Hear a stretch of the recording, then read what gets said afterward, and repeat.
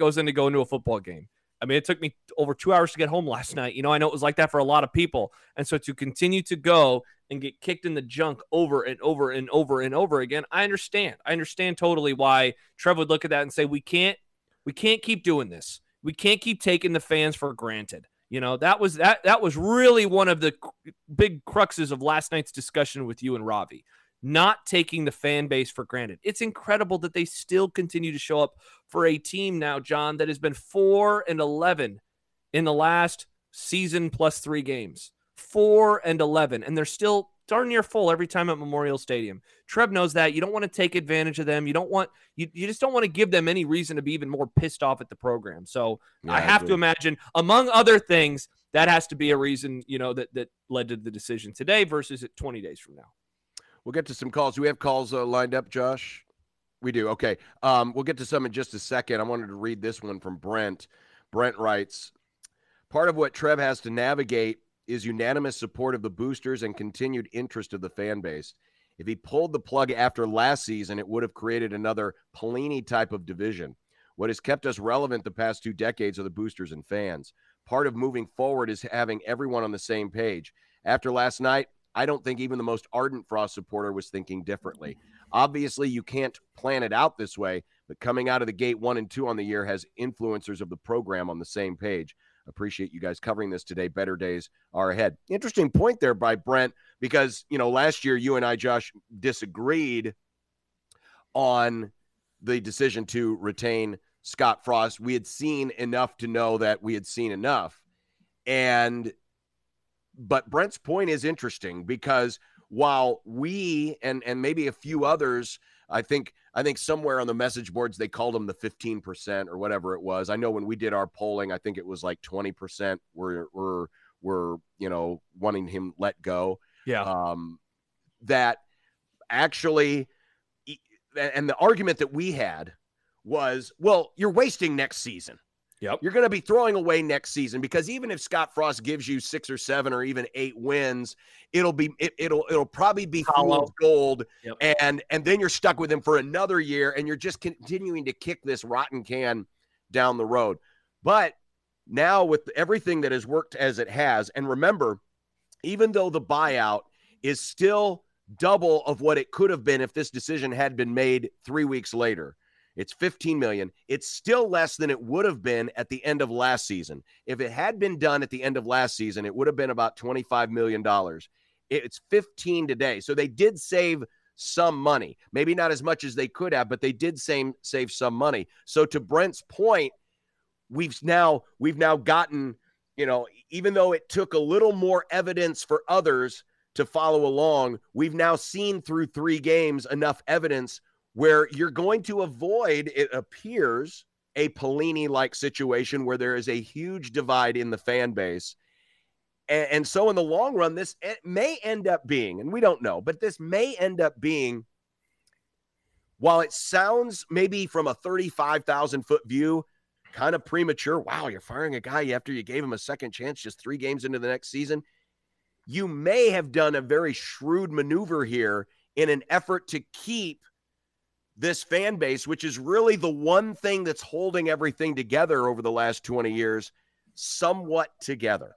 Yeah, I couldn't agree with you more, man. The division is not something that Trev Alberts wanted. The thing I guess that I am surprised by is maybe how fast people, I guess, came over to this side of the discussion, right? I was wrong. I thought it would take the whole season. I didn't think that.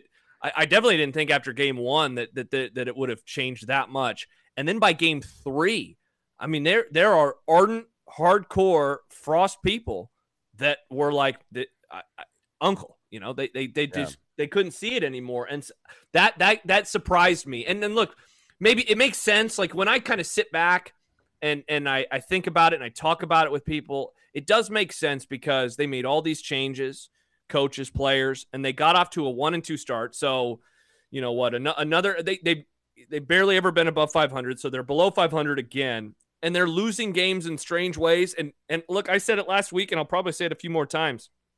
Losing with bad defense, which I guess is kind of ironic that in the end, one of the big downfalls for Frost is going to be his defense in year 5. losing with defense, getting outscored 45-42. That it just rubs people the wrong way. It's bad football. It's bad football because you're not tackling. It's bad football because you're not wreaking havoc. And I think that just the look of that side of the ball, I think was just too much for a lot of people. And so you're right. It was a gamble. It was a really, really healthy gamble. But in the end, if Trev is able to avoid the discontent with the fan base, he is able to maybe avoid potential coaches looking at him and saying, wow, you showed up and you fired a guy 4 months onto the job. He doesn't have that hanging over him anymore now, right? Like he has, hey, look, I gave him all the support that I could. We gave him time and it just wasn't enough. So he's able to, explain this away in different conversations than maybe he could have a year ago or almost a year ago. Producer Josh has just informed us we're clear until 3:00. Okay. So we might have to. I'm glad I got some water. I may have to ask. I should have gotten stuff. Yeah, but we're clear to go. So we'll be able to go pretty much relatively break free until 3:00. We might take one break before Trev, just because Trev's press conference will take place at 3:00 or around that time. I would hope that Trev will be on time. We'll of course bring you coverage of that right here on 1620 The Zone, 1620thezone.com, and 1620 The Zone TV. All right, well, we've been talking for about an hour straight.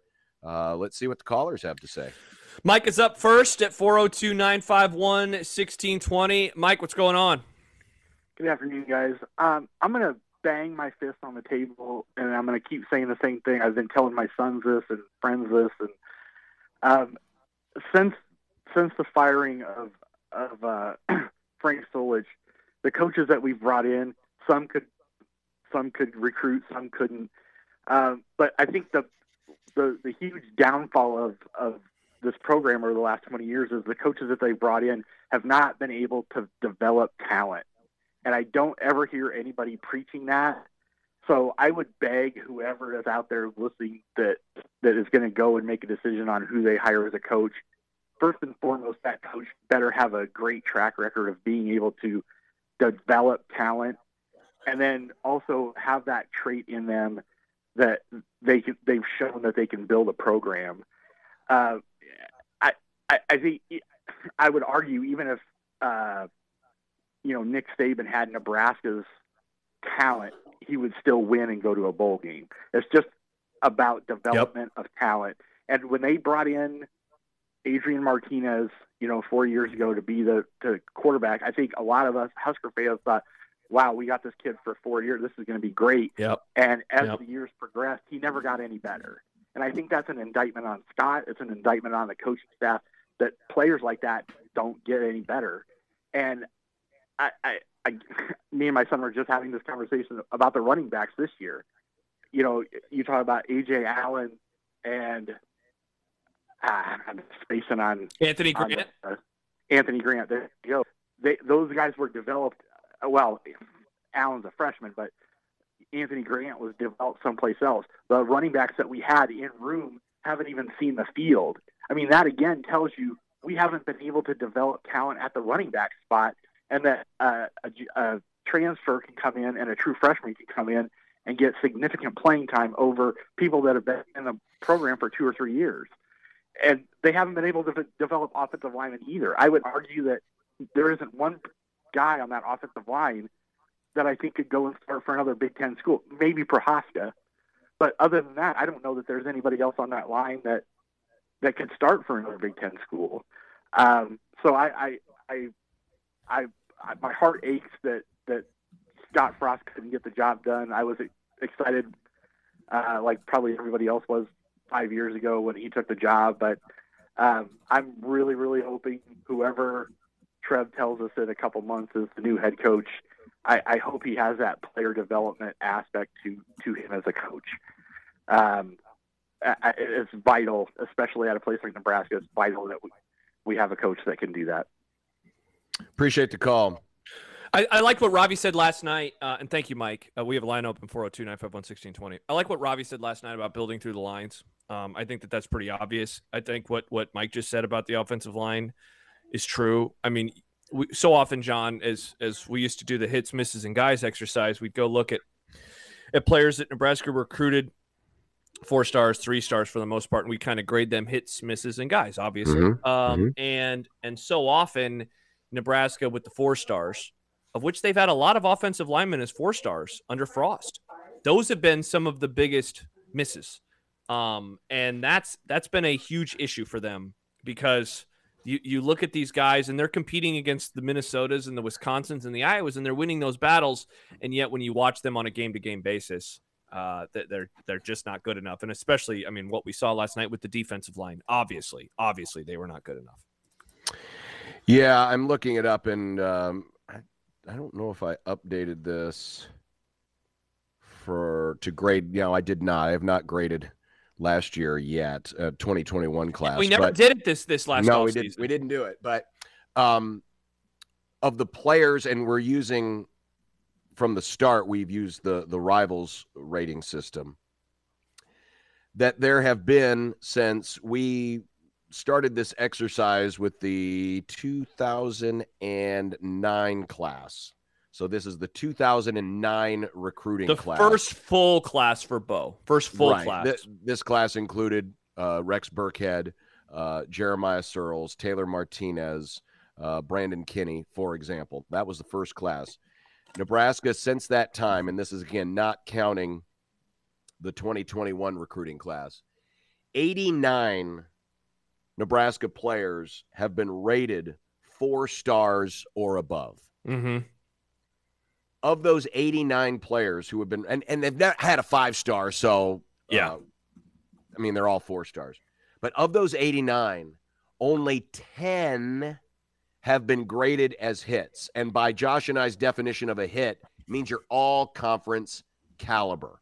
Some of the guys who, we always run into this. I always say guys, and then I realize that's one of our grading. But some of the players who are our hits include, just to give you an example of what we're talking about, Levante David, Lamar Jackson, Rex Burkhead, Amir Abdullah, Jordan Westerkamp, Amir Abdullah, Randy Gregory. So there's an example of the caliber that grades as a hit.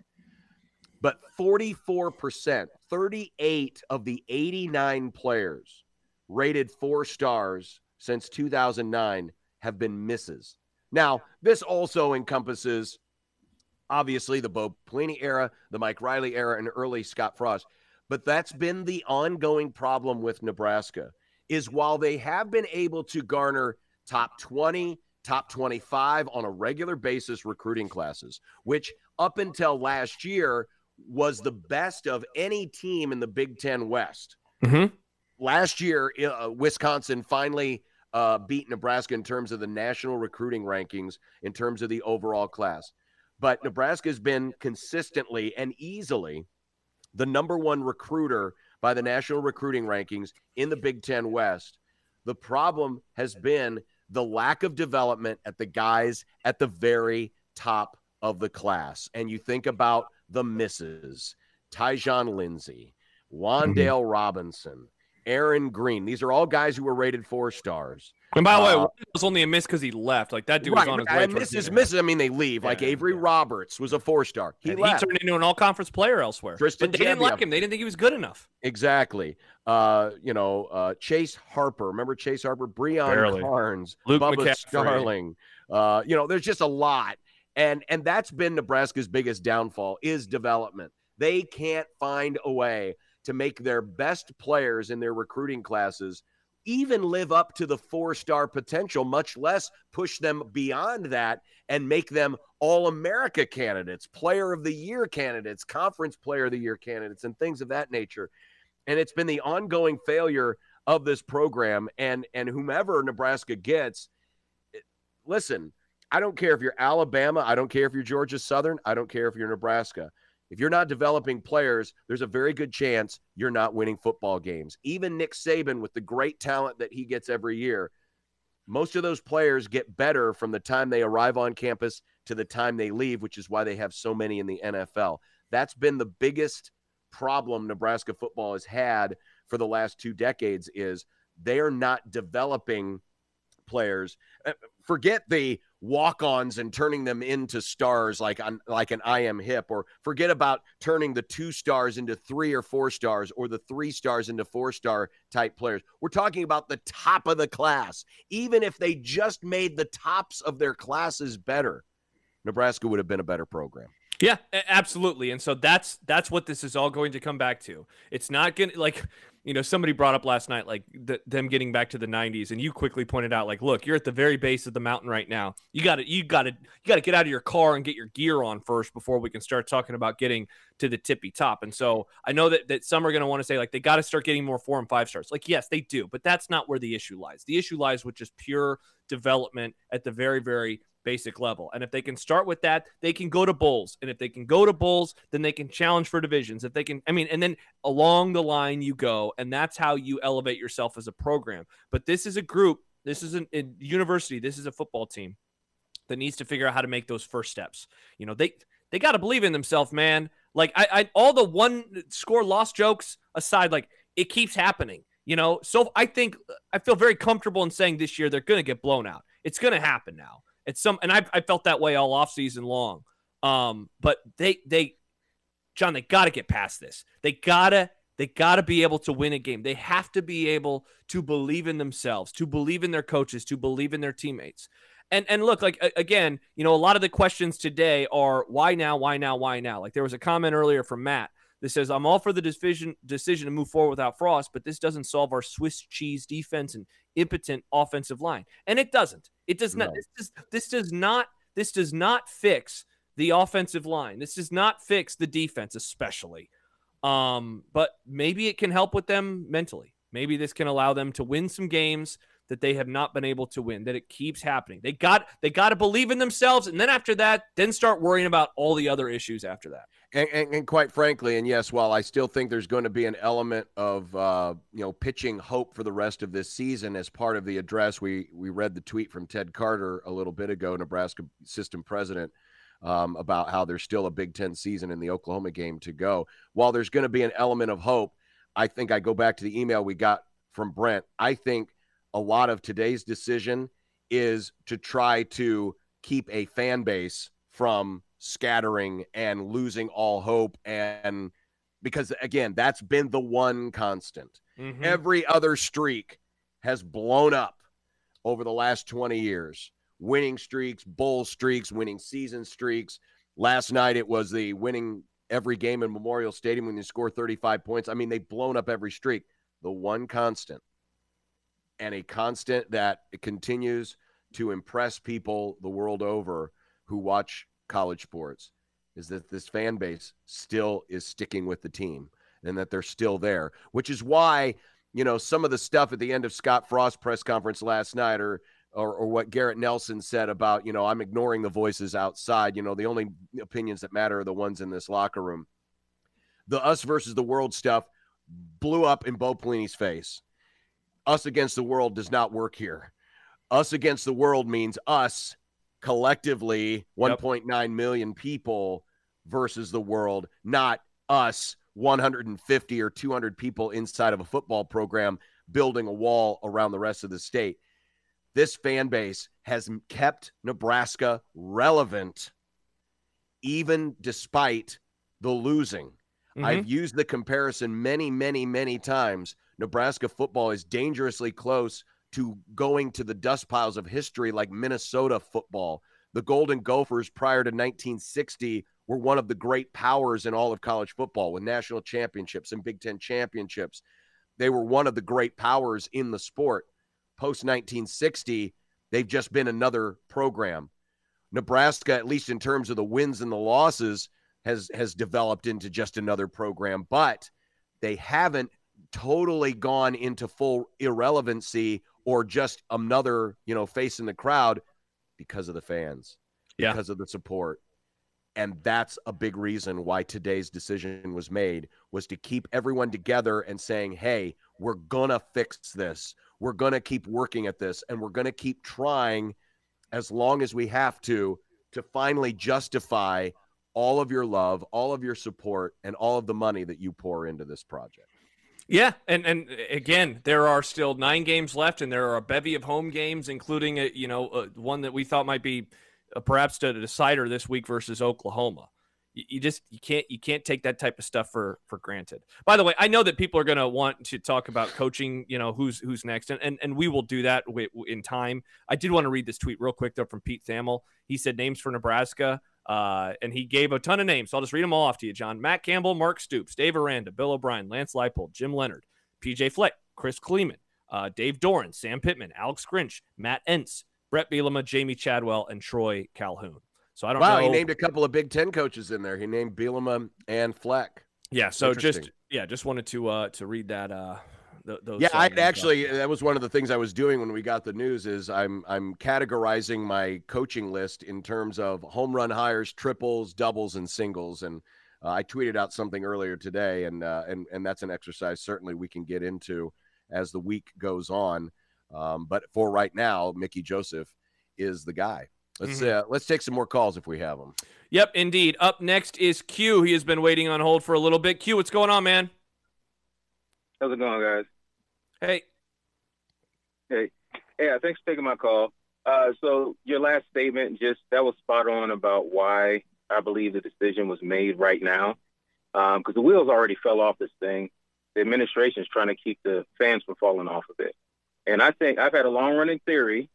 This is exactly why Trev was hired, because if anybody could come in and take Scott out, if it had to come to this, he was the guy. And, a lot of people don't remember, the younger folks don't remember the hard decisions Trev had to make at UNO with eliminating programs and the heat that he faced. And if there's anybody who can handle the adversity, it's going to be him.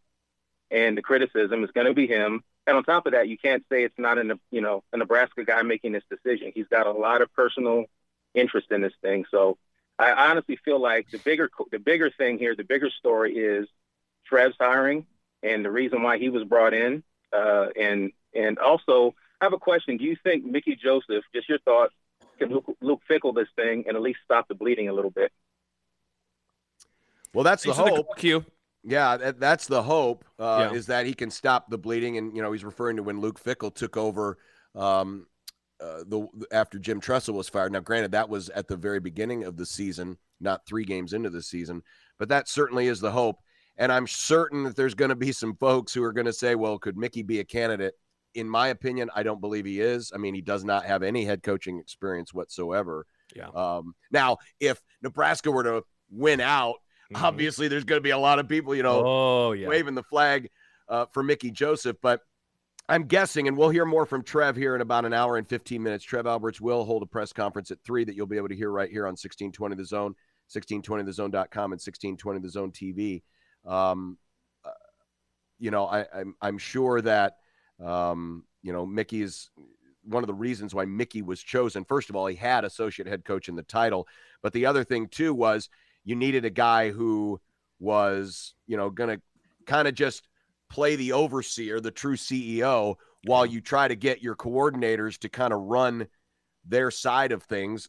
I'm sure there were some people, and I was listening to Sip last night on the Husker Online post game, and he was saying, well, maybe Whipple, and Whipple does have head coaching experience, but I think at this point, this decision is based partially in, well, we're trying to focus on, keeping the offense churning.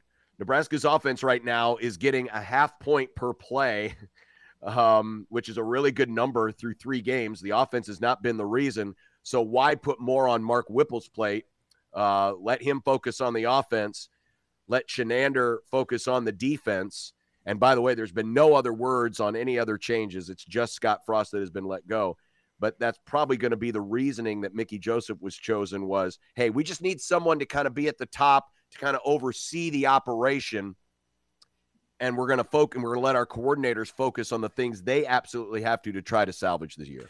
Yeah, got a comment from Jamie. Says, why are NU fans so upset about the $7.5 million of Frost being fired now versus October 2nd? Money shouldn't be a reason for NU to wait on the firing. It should have been last year, but it obviously was, and that's why Trev renegotiated the original buyout. John, correct me if I'm wrong. I don't think anyone's upset about the cost. I think people are just like, why now? I don't think because you brought him back. I think the frustration is, and I'll just, I guess, kind of keep repeating myself. This season is lost. this season is lost, and it's hard not to get a little frustrated when you look at, I mean, Indiana and Rutgers are what they are. Purdue, I think, is solid. Illinois might have taken a step back. We'll see. Minnesota looks like they've improved, but Wisconsin and Iowa definitely have taken a step back this year. I feel very comfortable in saying that. And so you look at the division and you say, could they have won the division in year one under a new coach? Probably not. Could they have gotten off to a really good start, though, and maybe earned some goodwill and maybe brought the fan base and unified the fan base together a little bit more after the loss of Frost had they moved on? I think that is certainly in the cards. That said, you hit on something earlier that is sticking with me a lot, and we're going to keep talking about it, I'm sure, and that is the unification of the fan base, because the start of this year was like so obvious that a change needed to happen. They were not improving. They are not better. They are worse. The defense, we'll see what happens this year. The defense definitely looks like it's the worst defense that they have had in the Frost now post-Frost era. So like that, they've regressed there. They still had boneheaded decisions. The onside kick, like all of the changes, all of the new coaches, all of the new players, and it was the same song, maybe with just a different riff on it, a different bass line, a different chorus, but in the end, it's still the same song. And so I think I think it just kind of hit everybody, and I underestimated how much that would hit people to start this year. But it seems like it really hit people right away. Like, damn, this is the same stuff, different year. I don't want to deal with this anymore.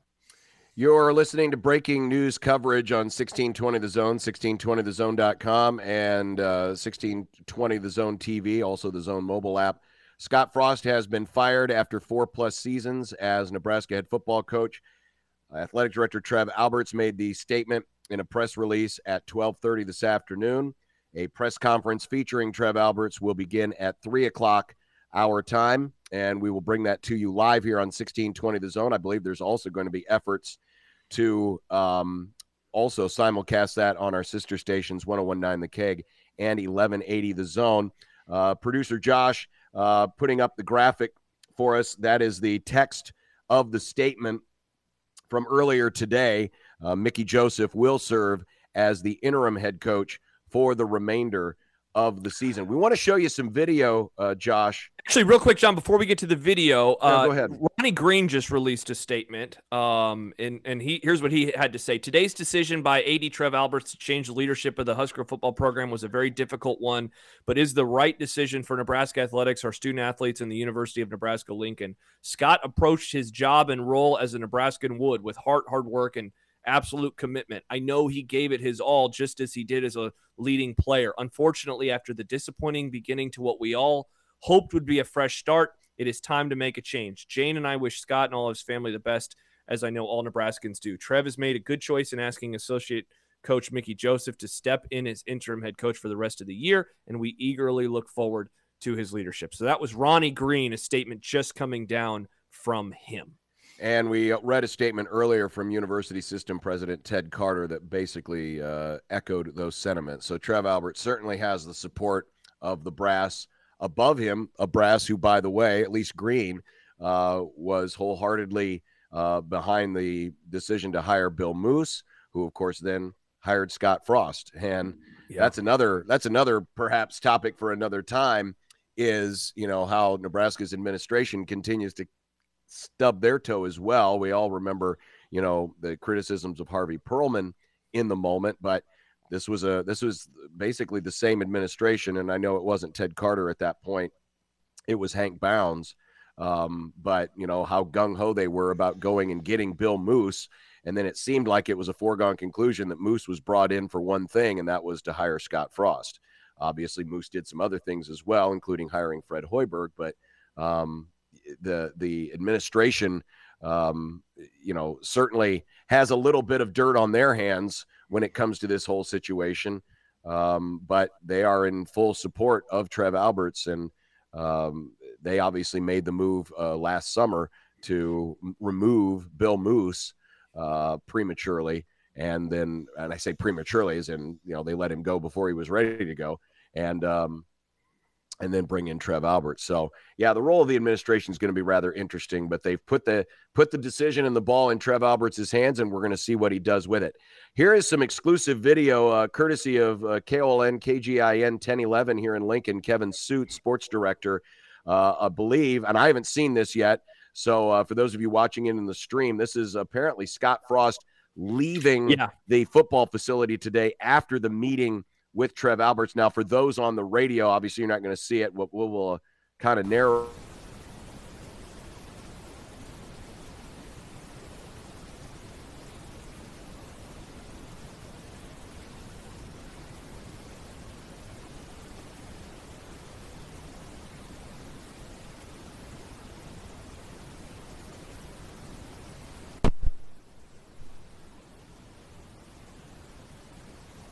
Dinged on the side of his truck. Look, his side of his truck was damaged. Like, by the way, John, you were muted the whole time the video played, so you'll have to recap it for the folks on the radio. Oh, I'm sorry. The video just showing Scott Frost leaving the facility. Gave a hug to somebody. I couldn't tell who it was, but he hugged somebody.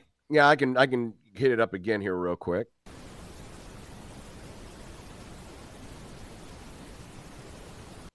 I don't recognize him off the top. It looked like one of the support staff. Yeah, that's what I figure. And then the truck was seen driving off. Now, what happens to Scott Frost, we don't know, but he's in line to pick up a $15 million check for his buyout, and we'll move on. What becomes of him, we don't know. I've always believed that if he is still interested in coaching, he might make a good candidate for the Nick Saban School of Coaching Rehabilitation. You know, we've seen other coaches go that route. In fact, one of Nebraska's current candidates, perhaps, Bill O'Brien, coaching under Nick Saban right now. I don't know if he's going to have coaching in his future, but if he is, he might be one of the next guys to go that route, and it would probably be a good one because it seems like everyone who comes in as dirty laundry leaves Nick Saban's program a cleaner person. But again, who knows what's going to become of Scott Frost for the rest of his coaching career? I would be surprised. I just don't see that happening. I don't see him going there. I've had a theory for a while, and I think I've said it on the air. If I haven't, I'll say it now. I don't think we're going to see or hear much from him moving forward. I think he might just be done. I just wonder about how bad this thing ended, and some of that is informed, but some of it's just my theory in general. I think this is it. I think he's going to go to Arizona, and I think he's just going to live out his days. I don't definitely think we're going to see him back in the state again. You know, I think this is it. 402-951-1620. You're listening to live breaking coverage. Scott Frost has been fired. Trev Alberts press conference here in approximately 1 hour live from Lincoln. Let's go back to the Les Hills Harley-Davidson hotline. That is where Greg awaits. Been waiting very patiently, at least we hope. Greg, what's going on, man? Not a surprise. That's what's going on. The ESPN dinged off today, and before I even picked up the phone, I said out loud, University of Nebraska at Lincoln fires Scott Frost, and sure as crap, that's what it was. This has been a hard 5 years. I was all for Scott Frost, and I wanted him to succeed. Sometimes things don't work out. I wish him the best, but this kind of losing streak, this isn't Nebraska football. Nothing that we all know. So you got to move on. And I honestly think the reason why you do it now is because of what happens this next week. You got big noon kickoff in Lincoln. You got Oklahoma. You got to change the narrative. You don't want to go in with the failure of a coach and on national TV anymore. Like, if I'm like, that's why I think they did it now, was because of this next week and the narratives that's going on in Lincoln, and they just wanted to change it. But hopefully the next guy is has a proven track record again in developing talent and recruiting, and he has a track record of winning. I'm not saying that Scott Frost didn't have a track record of winning, but some of those players that he did win a fake national championship with weren't his. The first year he was there at UCF, he had a losing record, So he really didn't have a proven track record. But I was all for bringing, the native son back and deliver us to the promised land. But again, sometimes things don't work out the way you envision them, and we just move forward from here. And Nebraska, Husker Nation, don't get caught up. If Mickey Joseph takes us bowling, don't wave the flag for him. I wouldn't want him to leave the university, but I don't think he's the ideal candidate for the next head coach. But anyway, guys, go Big Red, and the sky, we can see the light at the end of the tunnel. Yeah. I mean, I agree with you, Greg. I agree with you, by the way, Greg. This is no time for an experiment. This is no time for first timers. Plus, I'd say this: I don't know if Mickey wants the job. No, so I don't think he does. I don't think he does either. Obviously, he wanted to come back. He wanted to make a difference with the wide receivers. He's obviously been really, really good on the recruiting trail. And plus that, he's. Oh, gosh, what would he be now? He's about 50. He's older than me, so he's like 52, 53. So he's 100? Yeah, stop. He's 54. 54. That's a little late in the game to be starting as a head coach. Again, I think he's put in this position so that the coordinators can solely concentrate on their sides of the ball and trying to make those sides of the ball the best they possibly can be. And Mickey's just going to kind of oversee things. And as a guy who is such a good recruiter, that's still something that you're considering as you move forward for the rest of the season. Just a couple of tweets that I saw from either Nebraska commits or potential Husker commits. Malachi Coleman, the wide receiver from Lincoln East, just simply tweeted, "Wow." And Jaden Doss, a wide receiver commit, tweeted out a little while ago, "I've been getting a lot of messages about my recruitment and Nebraska. At this time, I'm concentrating right now is my Rapec team and having a great senior year." But keeping the recruiting class together in some way and to keep at least some form of stability. And that'll be another interesting thing too, Josh, and I think we're both in agreement that Mickey Joseph's not going to be the head coach next year and beyond. But if Mickey Joseph is kept by whoever the new person is, because he's going to be that stabilizing force. And I don't mean to use this example as a perfect one-to-one. Hey, look at that. The Bears scored a touchdown. But the one-to-one corollary, but there was, when Bill Callahan took over, they did keep Turner Gill around the program as a stabilizing force. Now, again, some of that was kind of artificially done and almost looked like a token measure by Steve Peterson and Bill Callahan to keep some Nebraska around. But this isn't keeping a Mickey Joseph around, wouldn't be just to keep some Nebraska around, but it's somebody who's obviously got some great value to the product and has an intimate knowledge of what's going on and a great recruiter. I think Mickey Joseph is a tremendous wide receivers coach. Yeah. And I think he'll be on the staff. And is a great asset. So, Mickey's not going to be the permanent answer, but it does make sense from a structural standpoint for the remaining 75% of this season why he's put in this spot today. John, plus, he allows the coordinators to coordinate. And look, people might say, I don't want that with Chenander right now.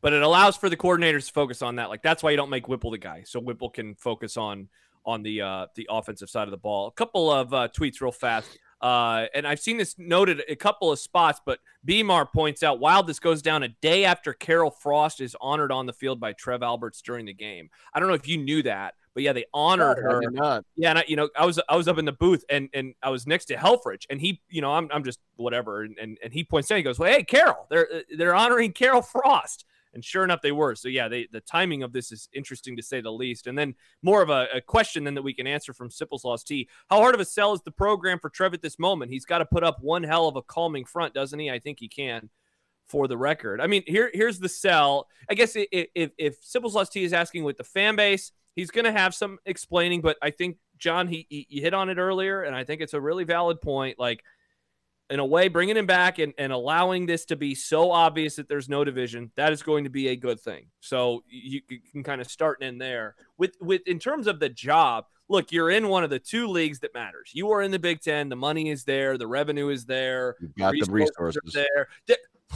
and this is another just odd thing in all this, the new facility that Scott Frost was involved in the planning for is also going to be there as well. And by the way, the new coach is going to be able to come in and have some influence. I know there's a lot of things in the design, but it's not, I don't know if it's so far along that a new coach can't come in and say, yeah, I want to do this and I want to do that. I mean, I think there's still an opportunity there to have some influence on how you want that program to be built, not just from a human or personal or human resources perspective, but also from a facilities perspective, which might be a selling point for Nebraska that, is a strength for them if they're competing, with other big time programs for a similar spot. Exactly. So they have obviously that to offer. Look, the playoff's going to be expanding. And so you look at the Big Ten Conference, and the SEC is going to be able to say the same thing. And you say, hey, if we're a top 4 team in the league, we don't have to be better than Ohio State. We don't have to be better than Michigan. We don't have to be better than whomever the 3rd team is at the moment. We just got to be the 4th best team. We can be a regular or a semi-regular team in the playoff, because I think the Big Ten most years will get 3 to 4, and in some years more teams in the playoff. So it's a hell of a job to be able to sell to. And I go back to how it all started, this conversation, and that's the money. The coffers, they're going to have the money to offer. They're going to have the money. They're going to have the resources. So, and look, they have the fan base. Fans still showing up to watch this, not winless, they win games, but this horrible, horrible football program. There is a lot to sell. Is it difficult? Yes. But every coach over the last 20 years has shown you can still get top 25 talent in here. After that, it's you, man. It's developing and it's coaching them up. So it's a good job. It's still a good job. It will be a good job until it is not. But for the time being, it is still a really good job. So I actually don't think that the sale of it or selling the job, I just don't think it's going to be that hard. I really, really don't. No, it's not. At bare minimum, it's going to be, you got to do the math. At worst, it's going to be the 32nd best job in college football, because you got 16 teams in the SEC starting in a couple years, and you'll have 16 teams in the Big Ten. Those 2 conferences automatically move ahead of everybody else in college football because of the revenues that they're getting.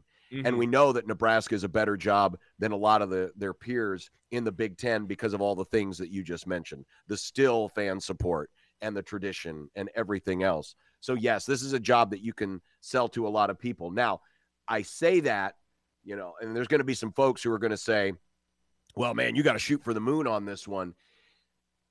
You're going to have to settle for getting halfway, probably. Yeah, you're not going to get Dabo Swinney. All right, I'll just throw that name out there, for example. You're not going to get him because he's already got a plum job, and he's probably in line to take the plumbest job in a few years when Nick Saban leaves. So I don't think that's in the cards, but you're going to be able to get some really attractive candidates and candidates that can be very successful here. And Nebraska is going to be able to pay. I said this a couple of months ago. I think at minimum, the next head coach will make at least $7 to $7.5 million a year here. That's and they need minimum. They need to. And quite frankly, I might be undershooting it because you've already seen, hell, Mel Tucker's making $10 million a year. I mean, the bar is already being raised for guys who are a tier or 2 tiers below the Nick Sabans, the Dabo Sweeneys, the Ryan Days, the Lincoln Rileys of the world.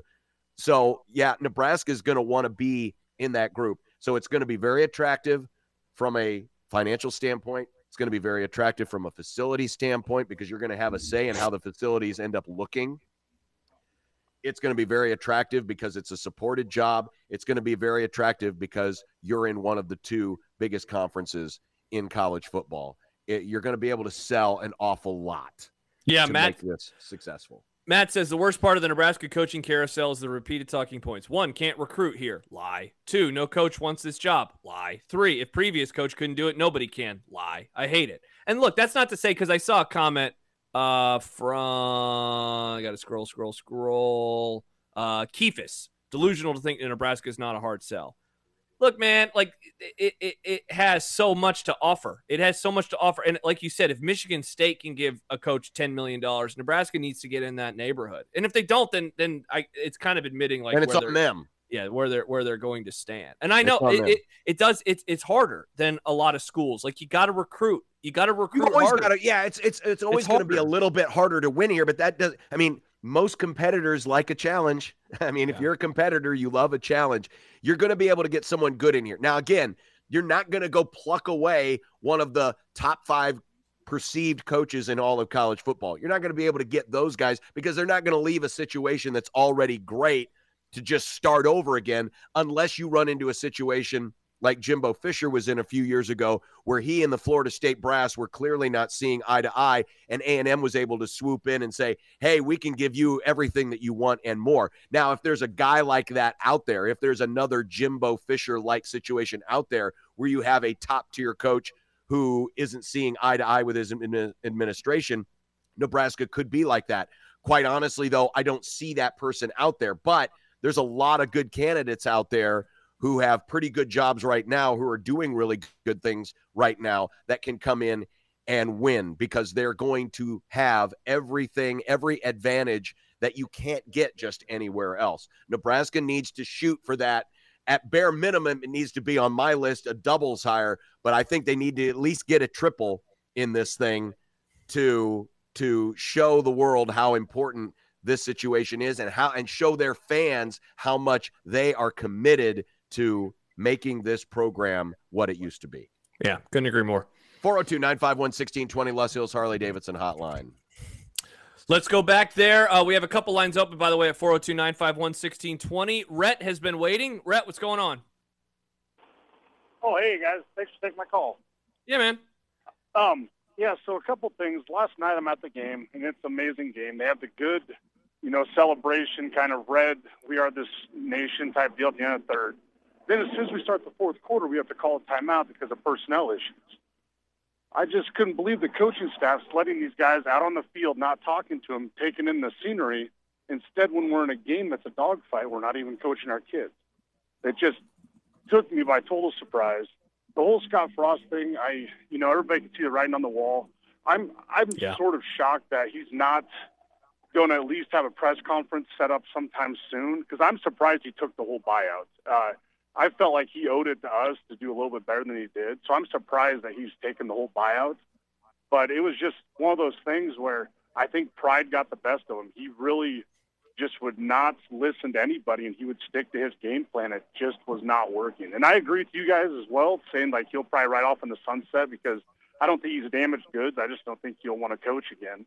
And I don't know. I just kind of want to see what you guys kind of think about the whole, Oklahoma game, how the team's going to react to this, because I think they're going to come out on fire, and I'd like to get your take on it. And then my sister, she's a September 11th kid, and she has her birthday day, so I went over to wish her happy birthday. And I was kind of surprised they didn't have a September 11th memorial yesterday at the game during halftime or something. So just love your guys' show, and thanks for taking my call. Hey, thanks for the call, Rhett. We appreciate it. 402-951-1620. Happy birthday to your sister. Yeah, your sister. Daughter? Sister? Did I say daughter? I thought it was sister. It was a female kind. Happy birthday. Yeah, I don't know. I don't know about Oklahoma. I honestly have no idea. We've seen these types of games, right, where teams have come out, like you said, with their hair on fire, and they played really well after a coach has gotten let go. We've seen other times where it's just like, oh boy, it's kind of lost. The thing is, like this firing is so unique in a variety of ways, but the timing of it is, it's just so early. It's so early. I mean, John, they got done with fall camp just a few weeks ago. Yeah. The opener was 15 days ago, man.